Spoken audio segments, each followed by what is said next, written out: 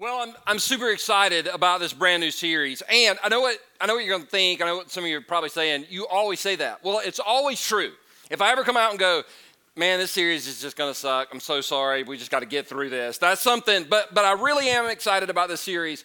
I'm not there yet, and it kind of came about by me thinking about an event that happened in my life several years ago. I'm talking the 1990s. Some of you weren't even born, so you're going to have to take my word for it.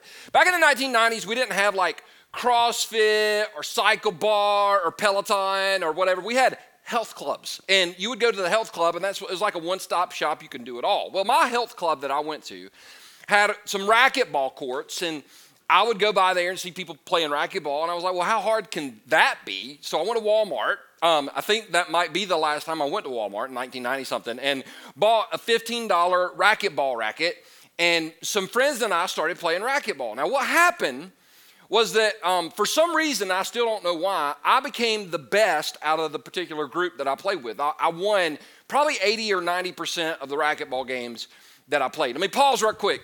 Don't put it in I'm not playing you in racquetball. I'm not. I don't want to play racquetball. This is an old illustration. So, back to the illustration. I won the majority of the time. And so one day I got to the club, and I'm getting ready to play, and none of my friends were able to make it that day. And so I'm just kind of standing around, and I was like, well, I'll go in and hit by myself. Now, there was an older guy at the club. When I say old, I mean, he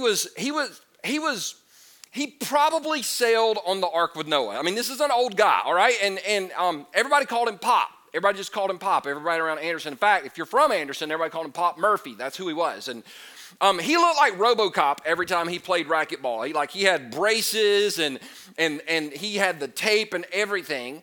And he walked by the court where I was, and he was like, "You wanna play, preacher?" Now let me push the pause button for just a second and let you know that in the club that I went to, there was some flyers. We used to have to do flyers before social media. If you don't know what flyers are, ask your grandparents or Google it. That were talking about a racquetball tournament coming up. Now I thought, well, I'm pretty good. I should think about entering this tournament. You know, you pay a little money, but if you win, you get more back. Now I know what some of you are thinking. That's gambling. So is the stock market. So anyway, I'm not advocating. I'm just saying it is. So just before you judge, cash out your 401k. So we're playing. I wanted to play in the tournament. I was seriously considering about getting in this tournament. Now back to the story. Pop asked me, "Would you like to play?" Now at first I said no, because to be honest, I didn't want to wear the old man out. I mean, he was old, and I just didn't want to be responsible for anything bad that happened to him. And he did. When I told him no, he did that old man chuckle. I don't know if you've ever heard the old man chuckle, but it was the old man chuckle, and he's like, "Scared to play an old man preacher?" Now, at the time, I wasn't a preacher. I was just a youth pastor, but he called me preacher. And when he said, "Are you scared?" to a dude, that's like that. I was like, all right, come on in. Come on over, Cletus. So I told him to come on in, and we played racquetball. And it was unreal. It was a domination. 15-1, 15-2, 15-1. He wore me out like a drum. I mean, he beat me. So I don't think he moved. I think he stood in one spot and just did this and had me running all over everywhere. I've never been that humiliated. I mean, I was so humiliated. And we're sitting down after the game, and he's kind of looking at me. And every time he would look at me, he would chuckle. And I'd be like, we got to stop this soon. This has just got to be done. And so I said, well, Pop, I said, have you there's a tournament coming up? And he said, oh, yeah. I said, have you thought about entering the tournament? And he looked at me and said, hell no. Now, in the South, when you can turn a one-syllable cuss word into a two-syllable cuss word, that's Southern right there. And I was like, really? He goes, oh, no. He said, Perry, the guys in the tournament are good. And I was like, well, you're good. He goes, no, Perry, you don't understand. I wouldn't even score on the guys in the tournament. I said, okay. And he said, are you thinking about getting in the tournament? I said, hey. No, okay, so I kind of let him know. But the point was, I thought I was at a certain place in my life. But in reality, I wasn't there yet. And that's happened to me as a Christian as well. There have been times in my life in following Christ that I think, you know what, I'm good. I got it down. Things are great, and then something happens, or a series of things happen, and I realize that I'm not as far along as I thought I was. Now, that's what we're going to talk about in this series, because I love the Bible. I love God's Word. I love it from Genesis to Revelation. I legitimately even study the maps. I love it that much. But there's some things in the Bible that cause me to scratch my head. There's some things in the Bible that confuse me. There's some things in the Bible that I'm like, is that really there? And then there's some things in the Bible I'm like, that's a good idea for a lot of other people, but I'm not sure I'm there yet. And that's what this whole series is going to be based on. Now, with all that being said, let me ask you this question. What brings you joy? I'm talking about not just happiness, but just like joy. Like for me, it's several things. It's ice cream. Ice cream brings me joy. I have ice cream every single Sunday after church. I eat ice cream, and I love it. And people are like, and listen, when I go ice cream, I don't go sugar-free. I'm going all full-blown like ice cream. You know why? It brings me joy. It brings me joy. You know what brings me joy? My dog, Chance. Most of the time, he brings me joy. We had fun yesterday. We've recently moved, and we're in a neighborhood now. We used to live downtown, and now we're in a neighborhood, and he chases birds, and it makes me so happy to watch him chase birds, because in his little mind, he thinks he's going to get it. So anyway, it brings me joy. You know what else brings me joy? College football. Now, if you're a Georgia or a South Carolina fan, you've never seen one of these. So you don't know how that could bring joy. I had to do it. Did you see that, Philip? Did you see it? Get off your phone. Or did you see that? I'm just kidding. He's not on his phone.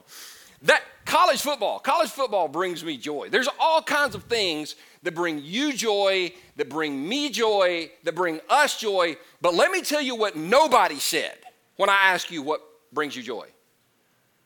Trouble. Man, I love trouble. I love global trouble. I love national trouble. I love state. In fact, the thing I love the most is personal trouble. That just makes me happy. Nobody said trouble brings me joy. Which is why we've got to take a look at something a guy in Scripture named James said. Now, James is a book in the New Testament. A lot of scholars believe it's actually the oldest book in the New Testament. It was written by the half-brother of Jesus. So they had the same mother, they didn't have the same dad.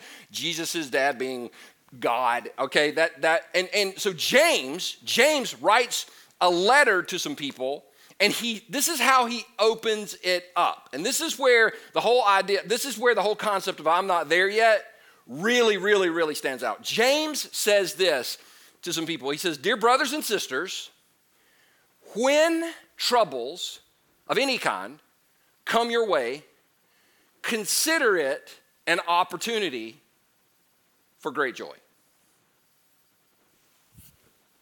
I'm not there yet.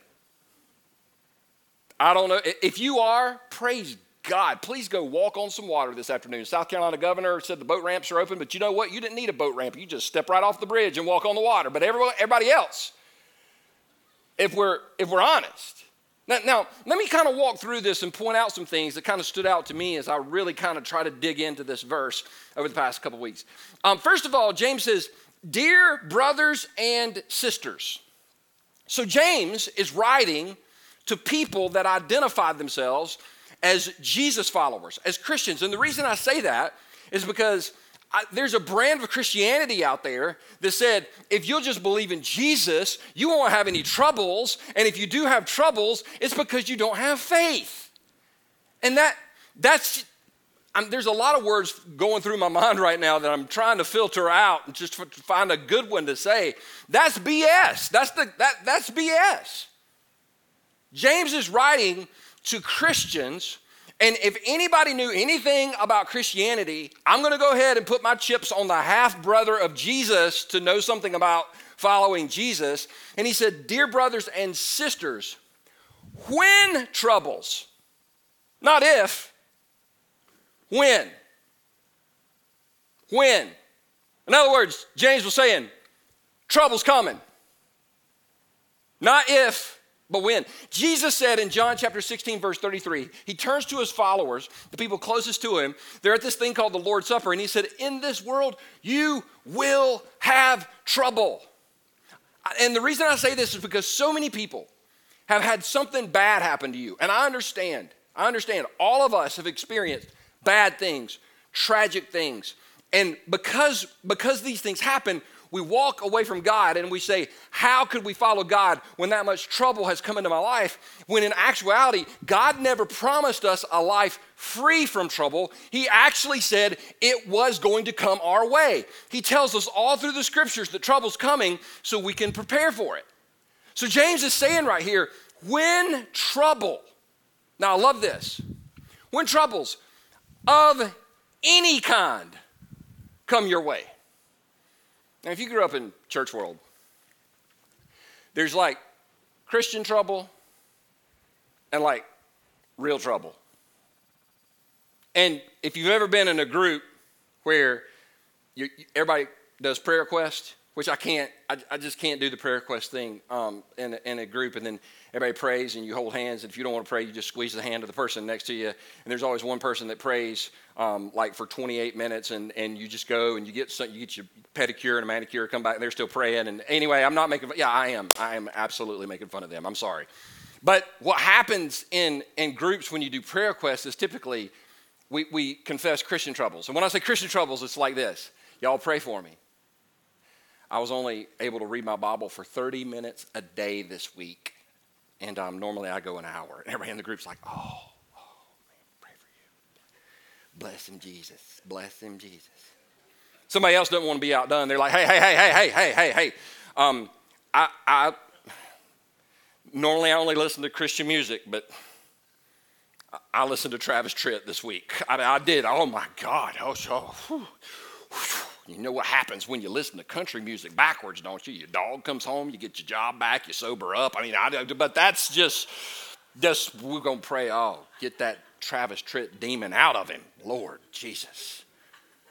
Like we'll confess that. And then, but this is my favorite. You've heard me talk about this before. This is my favorite. This is the thing. It's my favorite, but it drives me up the wall. There's always the one person that goes, unspoken. Well, technically it's not unspoken because you just spoke it. Thank you very much. You just spoke an unspoken. You cannot speak an unspoken. Thank you. If it's unspoken, just keep it unspoken and don't speak about the unspoken. Thank you. But what I've also discovered is the unspoken is what needs to get said. The unspoken is what needs to come out. All these Christian problems, and I'm sure they're problems, and and by the way, I don't think it's a sin to listen to Travis Tritt. But the unspoken things are the things that really need to get said. And so when any kind of trouble comes your way, for instance, a global pandemic, that would be trouble. Oh, and if you live in the upstate of South Carolina, on top of the global pandemic, we just had some tornadoes thrown in last week. And then people are losing their jobs. Anxiety, that's something we could talk about. Depression, like not knowing when we're going to get to go back to work. Those kind of troubles. Any kind of troubles. When James says when any kind of trouble comes your way. Now, this is where it gets messed up. Because people say, the Bible says when trouble comes your way, you should rejoice. No. How weird would that be? You're having a problem. I'm addicted! Woo! I can't quit looking at pictures of naked people on the computer. Yes!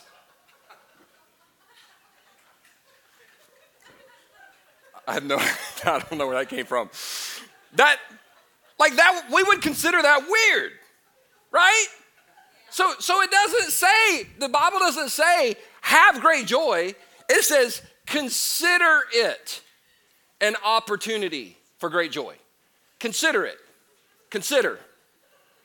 You aren't going to get it back, are you? You aren't going to get it back. You aren't going to get it back. You aren't going to get it back. Consider it an opportunity. Now, the only way that we can consider something is if we have the perspective of God and others. Because let me tell you something, when trouble comes, and we don't pause to consider the opinion of God and others, our options are isolation and self-medication. And this is what happens. James said, let me go back to that verse for just a second. James said, consider it an opportunity for great joy. The way we truly consider something is we pause in the middle of all hell breaking loose and we say, you know what, God? I need to see this situation through your eyes. And then we ask God, show me who in my life I can talk to that can help me gain a better perspective on this. That's what consideration is. Because when we see things through God's perspective and we have other people speak into our lives, because I don't know about you, but I got some blind spots in my life. And I need the help of other people to point out those blind spots. Because if I don't, I will and you will every time. Isolation and self-medication. Isolation and self-medication. We'll begin to drink too much, take too many pills, eat too much, and rely on, and we isolate ourselves. And this is the goal of the enemy. If he can get us isolated and thinking we're the only one that struggles with that, we're the only person that has that problem. Destruction is only one step away from isolation. And that's what the enemy's trying to do. But I understand the fear. If I really tell what's troubling me, then people are going to think I'm weird. People are going to think I'm crazy. People are going to think, and so I can't get real. I can't keep it real. Isn't it funny that we can keep it real with our pagan friends, but we can't keep it real with our Christian friends? Why is that? Well, I'm afraid we'll get kicked out. But at the end of the day, we cannot be healed if we refuse to get real.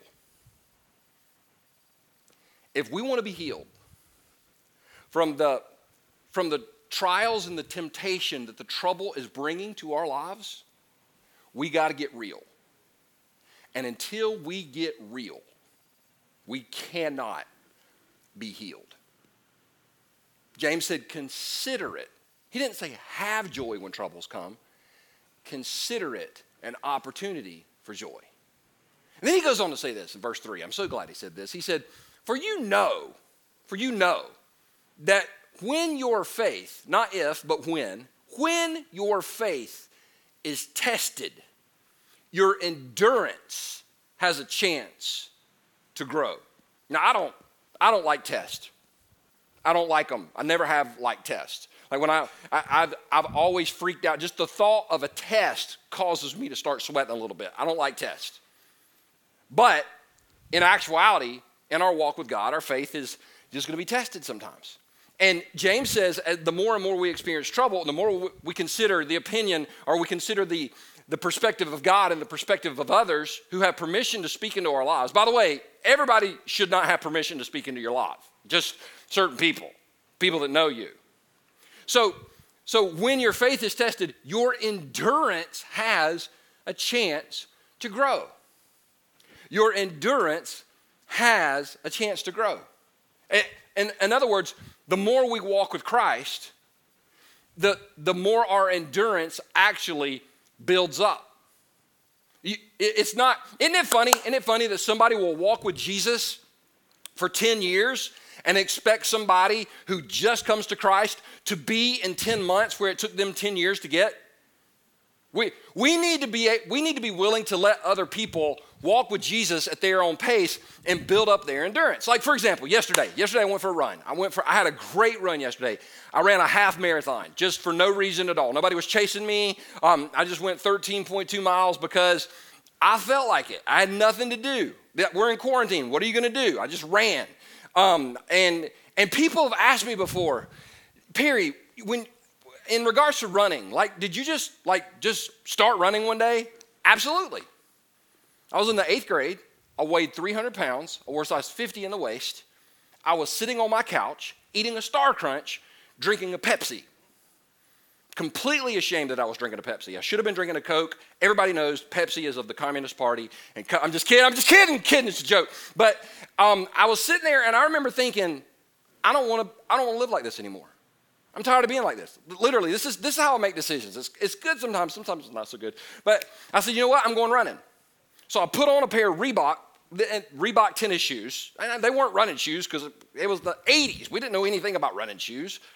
And I had these bright orange sweatpants. Now, I still remember they were double XL. And I put them on, and it was like I was wearing spandex before spandex was cool because every ounce of thread was begging for mercy because my body was huge. And I went out to the driveway, and I looked, and our next door neighbors had 2 driveways. And I said, you know what? I'm going to run to that driveway, and then when I get there, I'm going to walk until I catch my breath, and I'm going to start running again. And that's what I did. I ran to the first driveway, almost threw up, caught my breath, started running again. Before I knew it, I made it the second driveway. Before I knew it, I made it half a mile. Before I knew it, it took time. It took time. But over time, I built up endurance. And I want to pause and just encourage somebody. I want to encourage somebody who's listening to this message today and you're a little bit discouraged about where you are in life. You're overwhelmed. Maybe it's the coronavirus, or maybe it's the job loss, or maybe it's something personal going on. And I know that when problems get real, we can lose perspective on everything that has happened around us. But I feel like God wants me to tell somebody today, look how far you've come. Look how far you've come. You're stronger than you think you are. I mean, I'm not trying to make light of the situation. The situation that you're in is heavy. The situation you're in is a struggle. But look where God brought you from. Could you have handled what you're going through right now 5 years ago? Could you have handled it 10 years ago? Could you have handled it 6 months ago? No, but you can handle it today. You know why? Slowly but surely, without even realizing it, as we walk with Christ, our endurance builds up over and over and over. You're stronger than you think. Now, the people push back on this, and I understand. If I'm stronger than I think, then why did I fall down? If I'm stronger than I think, why did I mess up? Well, think about a baby for a second. You ever seen a baby walk? But let's be honest. The first time a baby walks, a baby does not walk.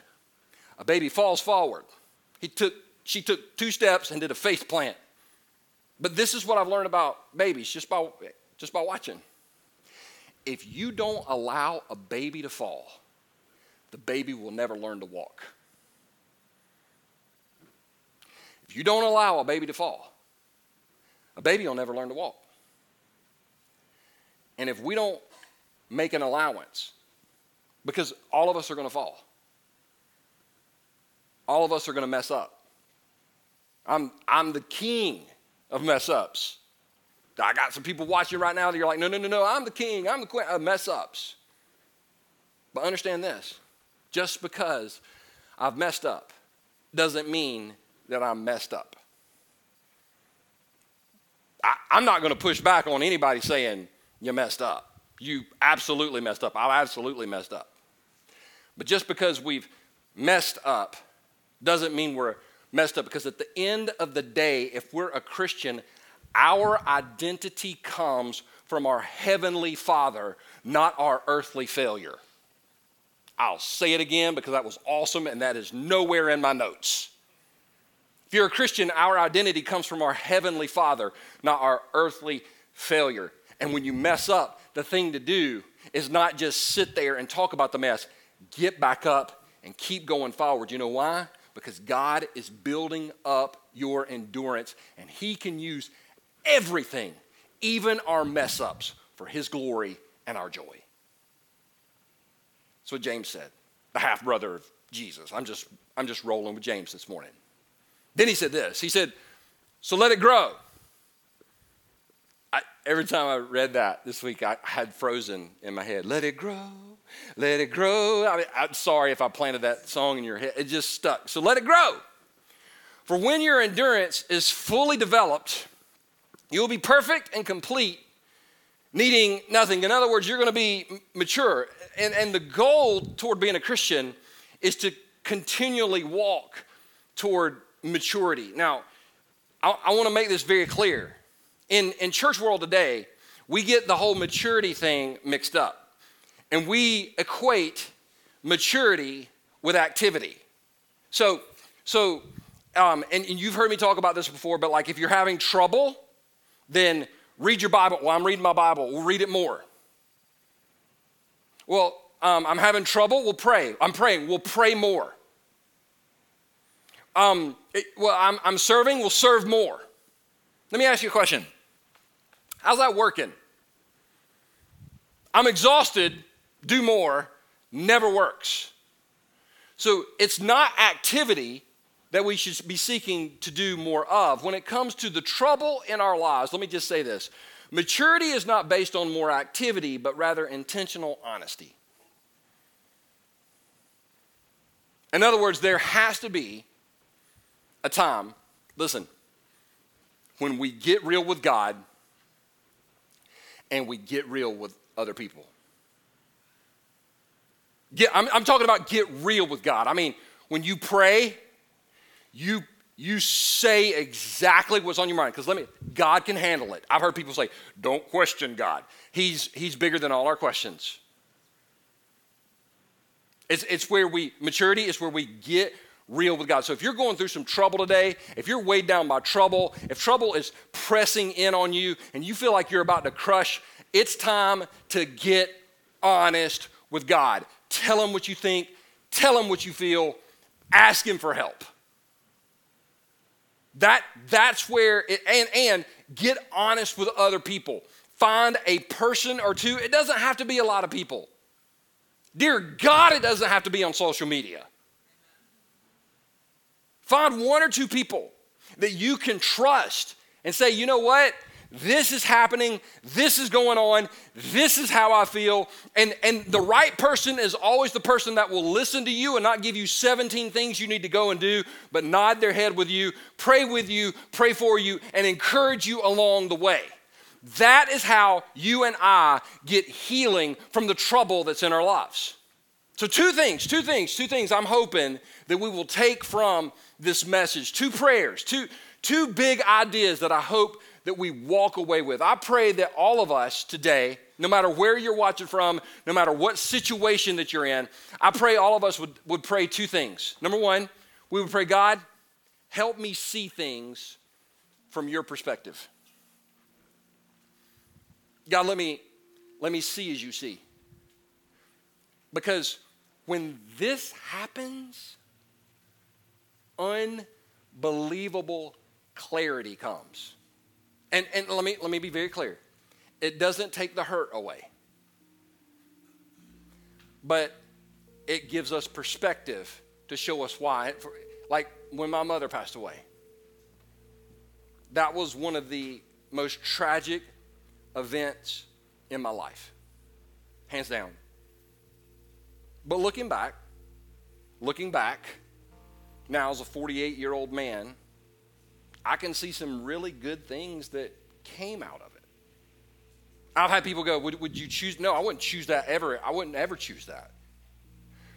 But as I've paused over the past 37 years and asked God to show me that tragedy through his perspective, I've slowly but surely been able to find joy even in the middle of tragedy. I'm not saying God will take the hurt away. I'm not saying that God will take that scar away. What I am telling you is that he will allow us to see joy. He will allow us to experience joy. You know why? Because he turns graves into gardens like we sang about. The other thing, prayer, is God, show me who can help me see things from your perspective. Who is it in my life that can help me see things from your perspective? Who is it that I can trust? Who is it that I can just open up to and they will listen to me without judging me? Because at the end of the day, if you and I are willing to ask God for help and others for help, we will see unbelievable healing take place in our lives. We will see bones turn into armies. We will see seas turn into highways. We will see graves turn into gardens, because that's who he is. That's what he does.